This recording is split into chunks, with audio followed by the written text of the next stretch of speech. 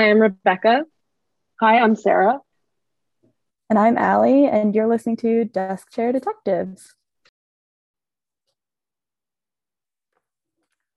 Hey. Okay. And action. You You guys ready? excited? Me? Yeah. Let me just clear my throat and gargle a little salt water. Everybody loves my voice. I'm sure my mom's excited. She's Allie's number one fan. She commented on the post about the Westfield Watcher like 3 times. She texted me 12 times about it. I'm like, Shout I out get Sarah's mom. it. You like Allie more than me. Well, and it's funny because I haven't heard my own voice in so long because I refuse to listen to my own voice. So when you told me, you're like, everybody's loving the sound of your voice. I was like, really? Why? I just don't think it's that pleasant. Well, the viewers, the listeners, they like it. Good. That's all that matters. My mom likes it. That's all that matters. Yeah, my number one fan. Yeah. It's fine. Okay. All right. So are you guys ready? Yes. Okay. Born ready. I was just putting my phone on Do Not Disturb. All right. So I'm going to tell you about the Villisca axe murders. Have you heard of I don't it? know if I know it. What is it again? Say it again. The Villisca axe murders. No, I don't think I've heard of Really? it. Because I started started Googling random things, and this one came up and I started reading about it, and I forgot that I've read about it a few times. And I feel like I've probably heard another podcast talk about it, but sorry, I feel like once I get into it, you might know for some reason. Okay. So before we get into it, I just need to forewarn you that this is one of the most mismanaged murder cases in the history of the US. So it really frustrates me at points. Love a mismanaged case. I know. Okay. So this happened over 100 years ago. Nice historical murder for you guys. On the morning of June 10th, 1912, Mary Peckham was just starting her morning in the flourishing town of Villisca, Iowa. Around 5 a.m., Mary stepped outside and began hanging her laundry to dry, which, I can't even imagine the world at 5 a.m. And that means she already did laundry, right? Like it's wet and clean. Right, yeah, she's like, you know what? Just woke up at 3 a.m. Got to get started on my day. Things were different in 1912. Yeah. They weren't up till 2 o'clock in the morning watching TikToks the night before. So. they were practicing their TikTok dances in the yard with the cows on the farm. Okay. Okay. So a couple hours later, so this is around 7 a.m., she realized her neighbors, the Moore family, hadn't become their own chores. And in fact, the home itself was unusually still. Nosy. Yeah, right. And that's if I was up at 7 a.m. and I was the only one up around, my neighbors weren't up, that'd be totally normal to me. Yeah. That is me as a neighbor. If I had a house, I'd be like, your door's open. I'd be the watcher. Your porch light on. Yeah. The washer. The Morristown washer. Yeah. Okay. So this worried Mary because she ended up approaching the house and knocking on the door, nosy, but there was no answer and the door was locked. After Mary let out the Moore's family chickens, she called a family member of the Moore family, Ross Moore, for help. Ross Moore was the brother to the patriarch of the family home, Josiah Moore. Upon his arrival at the Moore house, he looked into the windows, knocked on the door, and shouted, hoping to get some sort of response from anyone inside. When no one answered, Ross took out his set of keys and tried them on the front door. After finding one that worked on the front door, he entered the home while Mary waited on the front porch. Suspicious that he just happened to have a key to that front door. Yeah. Right? Okay. Well, I'm also picturing a janitor's Yeah, like how many he's just like jiggling around. Yeah. did he have everybody in the neighborhoods like pee That's what on I the mean. street? Oh, you're locked out of your house, Susan from the pharmacy? Don't worry. Yeah. Don't worry, I got you. Okay, so when Ross entered the home, he entered the very first bedroom off the parlor. As he entered the room, he saw two bodies on the bed and dark stains on their bedclothes. Upon seeing the bodies, Ross ran back out to the front porch and told Mary to call Henry Hank Horton, Villisca's primary peace officer. Hank arrived at around 8:30 a.m. to investigate the home. When he came out of the home, he told Ross that there was somebody murdered in every bed, which, like, horrifying. Can't You even. said peace officer? A peace officer.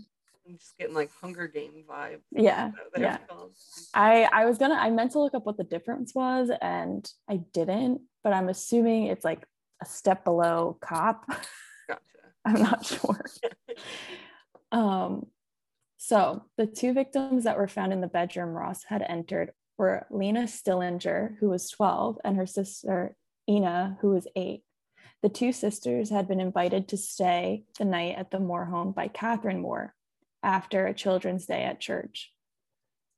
The rest of the victims who were found in the upstairs bedrooms by Hank were Josiah Moore, who was 43, his wife Sarah Moore, who was 39, Herman Moore, age 11, Catherine Moore, age 9, Boyd Moore, age 7, and Paul Moore, age 5. That's a lot of people. Yeah. There the eight people? Yeah. Oh my God. 8 people. Yeah. And most of them were children. Yeah, and they were all almost under the age of 10. And you said they weren't all like, was it Sarah and Josiah? They weren't all their kids. Some of them were friends or relatives. Yeah, so the family has Herman, Catherine, Boyd, and Paul, and then Sarah and Josiah were the parents, and then Catherine was friends with these 2 other little girls from church, and they stayed the night and were slept over and stayed in the downstairs bedroom. Okay, so I'll tell you a little bit more about the family too, just so like they're not just victims, they have stories, and there wasn't too much to find, so I tried to find a little something. But so Josiah Moore was one of Villisca's most prominent businessmen. He married Sarah Montgomery on December 6th, 1899 in her parents' house. The couple lived together in Villisca for 13 years prior to their deaths. They were active members in their church, and Sarah actually led the Children's Day activities the day before they were murdered.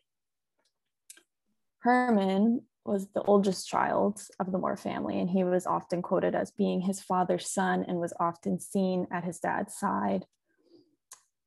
Catherine, like I said, was super close to the Stillinger sisters, and the youngest children, Boyd and Paul, they were so young. This is so sad. They've only ever been shown in one photograph because of how young they were and how, I guess, rare photography was back then. Their family was super active in their church. Lena and Ina were born on the Stillinger family farm. Are they twins? I think one is 8 and one's 12. Those would be good twin names. Yeah. So cute. But they were all very active in church, and that's how the Moore family met the Stillingers. So, very weird crime scene. I'll just get into it. Doctors estimated the time of death was somewhere between midnight and 5 p.m. There were 2 cigarette butts found in the attic, suggesting that the killer or killers patiently waited for the family of their guests to fall asleep before attacking them. Nope. Just like, wait, where was it found? Was it in found their attic? So whoever the killers were quote unquote like waiting in their attic for them? Yeah. Nope. That's like so creepy to think about too. Is just like this guy with like an axe like in the attic, just like chain smoking. Oh my God. Like he had a time to think about it too. You know, like if he was like just waiting, he had time to contemplate if he really wanted to do this or not. And he Yeah. still decided to do it. Yeah. Oh, that's really creepy. Yeah. Okay. I bet he So had to, this is weird, but I bet he had to like pee really bad. You know, when you're like yeah. playing hide and go seek and you like have to pee. I couldn't imagine like sitting up there just like waiting Yeah. for the Yeah, perfect because you also have to moment. have like so much anxiety. And I know like when I have Yeah. anxiety, I'm like, I gotta go. And then I try to go and nothing happens. That's really creepy. I don't like that. Yeah. Um, all 8 victims had been bludgeoned to death. While the killer or killers used the blade of the axe on Josiah, every other victim had been hit 20 to 30 times with the blunt end of the axe, which was left at the crime scene. Ooh. Mm-hmm. So the parents were attacked first. Josiah was so badly cut that his eyes were missing. Yeah. Oh my Oh God. my God. The ceiling in both the parents' and children's bedrooms showed gouge marks from the upswing of the axe. No. Yeah. That is like an aggressive swing. Yeah. Yeah. And it's like, how much, if it was one person, I mean, even 2 people, 8 people is a lot of people to do that to 20 to 30 times and not Yeah. get tired. How tall was this person also? Yeah. So when I was doing, I don't know if I put it in here, but when I was doing the research, there was a suspect they had, but he was only 5'2", and they were like, there's no way He's this not guy. hitting the ceiling. Right. So I don't know. And they think it, like they weren't sure if it was 1 or 2 people. Yeah. True. But they only found one axe at the crime Mhm. scene. Yeah. So leaning more towards 1, I would think, unless they took turns. Yeah. Yeah, but that's a lot of like swings. Yeah. Like if each of them were like cut, what was it, 20 times? Yeah. That's It's like like 20 to that's 30. that's at least 160 like time. That's a lot. That was good Yeah. math. Yeah. Sure, you're a I'm copywriter. I do words, not numbers, but I'm okay, I guess. um, all of them were found in their beds, and their heads and faces were covered with bedclothes after they had all been killed. Investigators believe that all of the victims were killed while they had been asleep, which is a very interesting to me. Yeah, Just because based on what you just said, you know what I mean? yeah, like Like you they don't, were not one person made a noise or right. Like they were hit so hard and killed like immediately. Like the other kids didn't wake up in the room, even though we're all asleep in one room. yeah. Like All the kids were in one room. I know the 2 sisters were yeah. downstairs. So there was the 2 sisters were in a downstairs bedroom, the parents were in one room, and then the other 4 kids were in another room. Well, I mean, as a kid, if you hear something or like even see that happening, like what are the odds that they like get up and even run? Like they might be so Yeah. like astounded Scared. what's going on and scared. Yeah, they just like sit there and don't know what Yeah. to do. Yeah. So it's funny you say that because Lena Sillinger might have been awake when her attacker killed her. Oh. She had been found lying crosswise on the bed with a bloodstain on her knee and a possible defensive wound on her arm. Oh no. And this, I didn't put this in here, but she was actually sharing a bed with her sister. So I'm assuming since she woke up that her sister probably died first and she was in the bed with her, which like horrible for a 12-year-old. Yeah. Oh Yeah. my gosh. Like if it wasn't bad enough. No, it That's doesn't the, get like, any last better. thing. Yeah. No. It doesn't get any better. So she was also found with her nightgown pushed up and she was left exposed. Doctors concluded that she hadn't been sexually assaulted in that way, but they obviously couldn't conclude if she was like sexually molested or something like that. The axe was also left in Lena and Ina Sillinger's bedroom. Although it was covered in blood, there was an attempt to clean off the axe. and the investigation concluded that the axe was actually belonged to Josiah Moore. Oh. So the murder scene was obviously very bloody and horrifying, but it was also very bizarre and random. There were kerosene lamps that had been found at the foot of the beds in both Josiah and Sarah's room and the room of the Stillinger girls. Sarah's shoes were found on Josiah's side of the bed, which I guess wouldn't seem too unusual, but because of this one detail, like they were able to determine just how either angry or something this guy was.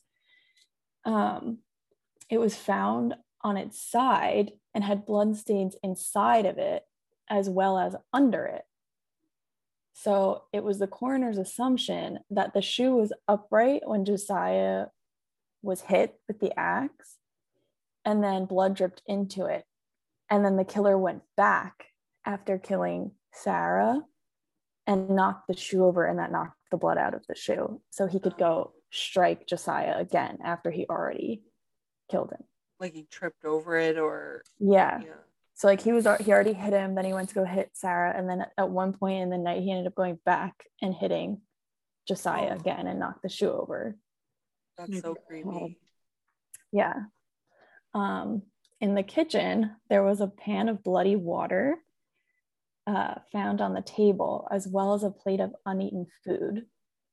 Investigators believe that the suspect or suspects likely washed their hands in the pan and then left it.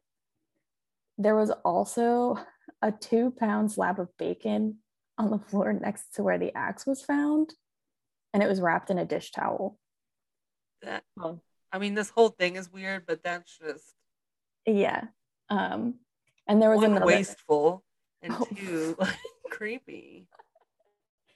There was another slab of bacon found in the ice box, so I guess they assumed that they were both in the freezer at one point, but they don't really know why it was put there. Is he just gonna like take the slab of bacon with him and then decided, no, just kidding, I'm gonna leave it here? Yeah, like he forgot it.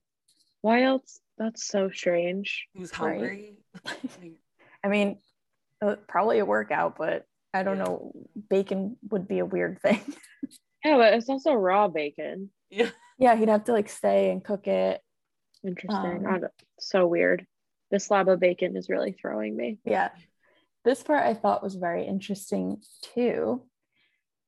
All of the curtains were drawn over all the windows in the house except for 2. And the 2 windows that didn't have curtains were covered up with clothing belonging to the Moore family. And all the mirrors and glass in the home were also covered. And interestingly enough, all of the doors were locked. From the inside. Yeah. Oh, I don't like that. I don't like that. I just picture the guy, like, or woman, you know, could be up in this attic, and then just like creeping around, covering mirrors and locking doors while they were sleeping. Right. Oh, it would be so much creepier too if it happened like while they were sleeping and not after. Yeah, I guess it could have happened like after, right? While he's waiting for his bacon to defrost, he's just like covering. I just picture tiptoeing, and it like gives tiptoeing. With that creepy song, like tiptoe. Oh my god. God, the mirror thing is so strange. Like he can't look at himself. Yeah. But then that makes me think that he did it beforehand, because like if he was going from room to room and like accidentally saw his reflection in a mirror, like that would throw him off. So maybe he did do it beforehand. I just got chills. I don't like that. I don't know, because it that combined with him covering the faces. Yeah, it's like he's ashamed. He's ashamed. Yeah, exactly. Mm-hmm. Wow. So creepy. This part is the part that's probably going to anger you. Oh no. I mean, I'm already angry. Well, yeah, obviously. But it gets worse. Enjoy. News traveled quickly through the small town, and curious neighbors and onlookers eventually made their way to the home. The townspeople quickly converged onto the home, and law officials lost control of the crime scene. It's said that as many as 100 people trampled through the home as they pleased, Stop. scattering fingerprints and footprints everywhere, gawking at the bodies of the victims. One individual even removed fragments of Josiah Moore's skull as a keepsake. Stop it. Yeah. Where was this? Iowa, right? Iowa. Yep. One, why would hundreds of people want to go into a house where there are 6 children brutally murdered and then 2 parents murdered? Why would they want to see that? Yep. Why would they want to ruin the investigation? Why would they keep a keepsake of a dead man's skull? Why? That is something I'm trying to understand. It's like, was Josiah like a prominent man? Were people like obsessed with him? Did they want to like cut off his hair and keep a lock of his hair? Like, that's what it sounds like. Oh yeah. Oh my God, that's these peace officers, man. Yeah, we need to get some real policemen up in here. It's just so, I feel like back in the day, people just like did crazy shit, like public hangings. Like people would go to like public hangings and be like, yeah, this is the activity of the day. I would go. You would go? I would go. Oh my God. I mean, not now, but like back I don't then. know if What I else could is there see to do? that. I don't know. Yeah, I guess in ye old country, that's like the most exciting thing of the time. I don't know. So there was a few clumsy and futile attempts to search the surrounding countryside for a transient killer, but these searches failed to unearth a suspect. There was no sign of the murderer's whereabouts, and any evidence that could have been found in the crime scene was tainted when dozens of people were allowed to enter and roam the house. There seemed to be a never-ending line of suspects in this case as well. The most obvious suspect at the time was Frank Jones, a rough and tough local businessman and state senator who was a prominent member of Villisca's Methodist Church. The town quickly split and took sides. The Methodists insisted on Jones's innocence, while the Morris Presbyterian congregation were convinced of his guilt. Question: what church did they belong to? The Moore family? Yeah, and the 2 girls. It was Presbyterian. Okay. Yeah. Did they say why that guy? Yeah, so did you said the Presbyterians thought that guy was guilty, or the Methodists? So the Methodists were like, Jones was a Methodist, so the Methodists were defending him, but the Moore family's Presbyterian church were convinced that he was the killer. Got it. But I do have they have reasons to believe that. Okay. So there was at least 2 compelling reasons people would believe it. Josiah had worked for Jones for 7 years and became his star salesman. However, Moore eventually did leave his business due to an overly demanding work schedule where he would work like 6 days a week from 7 a.m. to like 11 p.m. So when Moore actually left, he took a very valuable client with him and became like a direct rival of Jones. And though there was no direct evidence of it, Moore was also believed to have begun an affair with Jones's daughter-in-law. Donna Jones was a local beauty whose affairs were actually very well known in town because she had a very indiscreet habit of calling her lovers on the telephone. But back then, when you made calls, you had to make the call through the assistance of an operator. So the operator would know. I would love to be an operator. Get all the tea. Yeah. Oh, Allie's calling Mr. Jones a lot. What's going on over there at the farm? I don't know why they all live on a farm in my head. It's Iowa. Yeah. I mean, I would love to live on a farm and let out the chickens. I know. I want chickens. Yeah, that'd be fun. Yeah. People said that by the 1912, the year that the Moore family was murdered, there relationship had grown so cold that they would actually avoid each other completely, even like crossing the street when one of them was walking the other way. So they didn't have a good relationship at all at that point. Jones was never formally charged with the crime, but he did become the subject of a grand jury investigation that ended up destroying his reputation and political career. Many in the town were convinced that Jones used his influence to have the case against him squashed.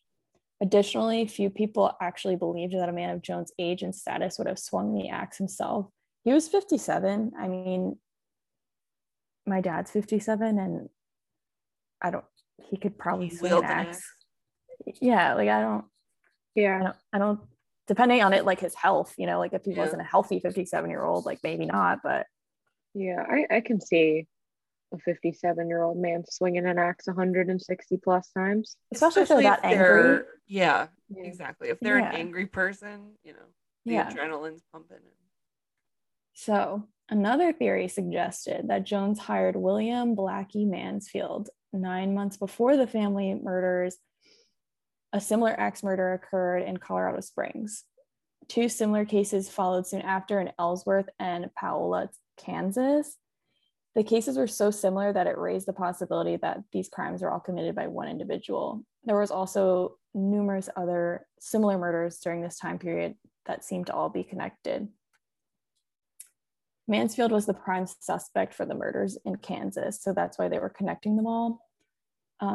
Detective James Newton Wilkerson suggested Mansfield was a cocaine-addicted serial killer.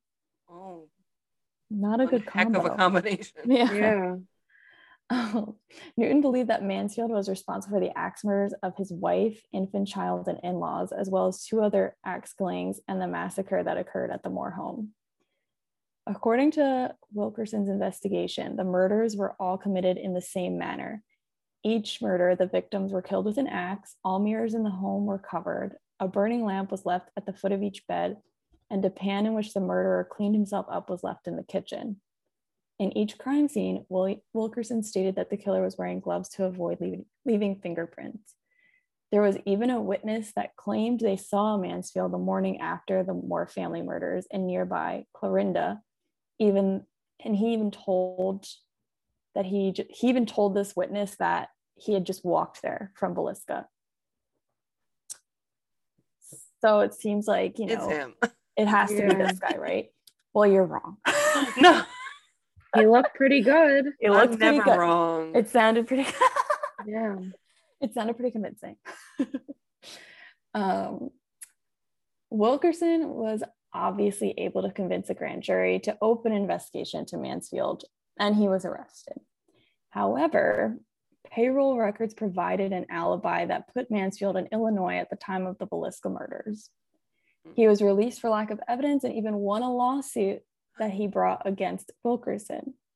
Wilkerson believed pressure from Jones resulted in Mansfield's release. So very well could have still been him. We just don't know. They were in cahoots. Yeah, you never know.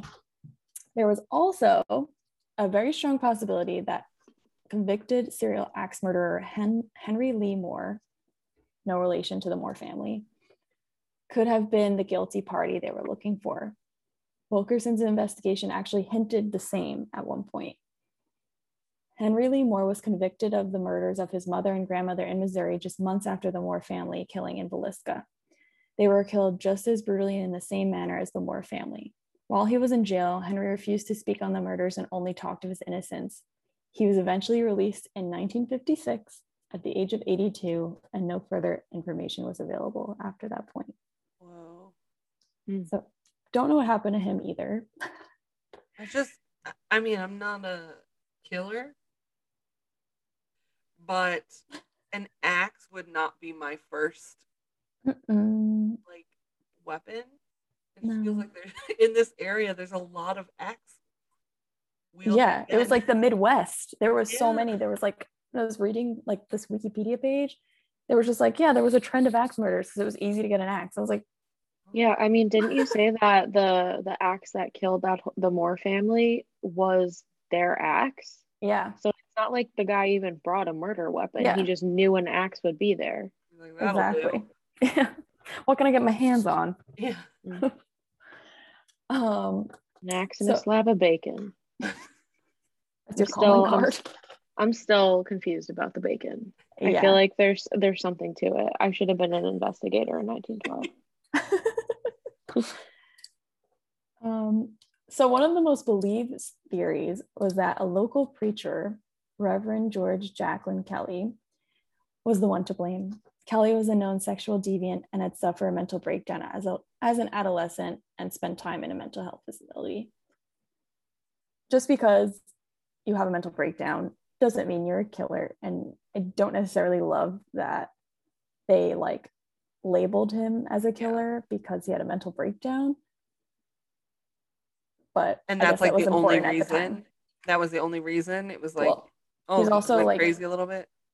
He also like I had mental health issues. Like he was a peeping Tom and was like put an ad out in like the paper for like a secretary or something.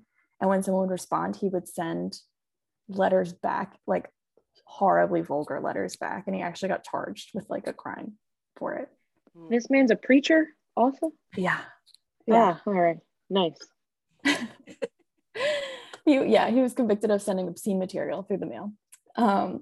He was obsessed with sex. He even got caught peering in windows in town days before the murder. He even attended the Children's Day activities that the Moore family and the Sillinger girls were at. Although his stature didn't seem to match what they expected of the killer, he was left-handed, which was a match to how they believed the killer swung his axe. Ooh, that's interesting. It's just nuts to me how, like, it was so long ago, but they still knew, like, they could tell if you were lefty or righty by the wounds. And it was also reported that Kelly got onto a train leaving Villisca at 5 a.m. in the morning after the murders, and he allegedly told fellow travelers that there was 8 dead souls back in Villisca, butchered in the beds while they slept, even though the bodies had yet to be discovered. That looks pretty good for him. Yeah. To be the killer. Yeah. Mm-hmm. Every time you say someone, I'm like, it was him. It was him. And then the next one, it was him. It was also said that he posed as a detective and joined a tour of the house with a group of investigators 2 weeks later. I mean, that makes sense considering anybody was allowed in. Yeah. They left the door wide open. You're like, yeah, can you solve this? He didn't even have to pretend to be an investigator. He could have just moseyed on in. No. Yep. Oh my God. I'm so frustrated. Eventually, a grand jury heard all this evidence and more linking Kelly to the crime. He would be arrested shortly after. After his arrest, he was repeatedly interrogated and eventually signed a confession stating, "I killed the children upstairs first and the children downstairs last. I knew God wanted me to do it this way. Slay utterly came to my mind, and I picked up the axe and went to their house and I killed them." He later recanted, and the couple who claimed to have spoke to him the morning after the murders on the train changed their story as well. With little left to go off of, Kelly's case resulted in a hung jury, 11-1 in favor of refusing to indict him. And then a second panel of jury members acquitted him. Wow. He continued to travel after this, and his final resting place remains a mystery. There were several more promising leads that eventually were concluded to be dead ends. At one point, it was reported that Sam Moyer, Josiah's brother-in-law, threatened to kill Josiah Moore. However, he was eventually ruled out as a suspect since he had an alibi. Andrew Sawyer, a transient, was also interrogated but not charged. Many transient and homeless men were treated as suspicious and were treated as suspects, but none of them ever amounted to a promising lead. Many people continued to confess to the crime, but these confessions never amounted to anything further. So, the Moore Sillinger funeral services were held in the town square on June 12, 1912. Reportedly, thousands of people attended. The National Guard blocked the street as the hearses moved toward the firehouse. Their caskets were later carried by wagon to the Villisca Cemetery. The funeral brigade was 50 carriages long. Wow. The Sillinger sisters were buried together side by side. Oh. Yeah. How old were they? 12 and 8. Oh, that's terrible. As the years pass, the house itself has not only been considered a landmark, but it's also become a popular spot for true crime hunters and paranormal investigators. You can actually tour the home and spend the night. No. No. I don't want to go to Iowa. You can solve it now, 100 years later, if you We go. have a week Yeah. off coming up. We can We should. road trip. I'd go to Iowa. I don't know what else to do there besides go there. So yeah, you can actually tour the home and stay overnight. I could like kind of see like touring the home as like a historic place. Yeah. I don't know if I could stay overnight. I think I'd be a little scared. Yeah.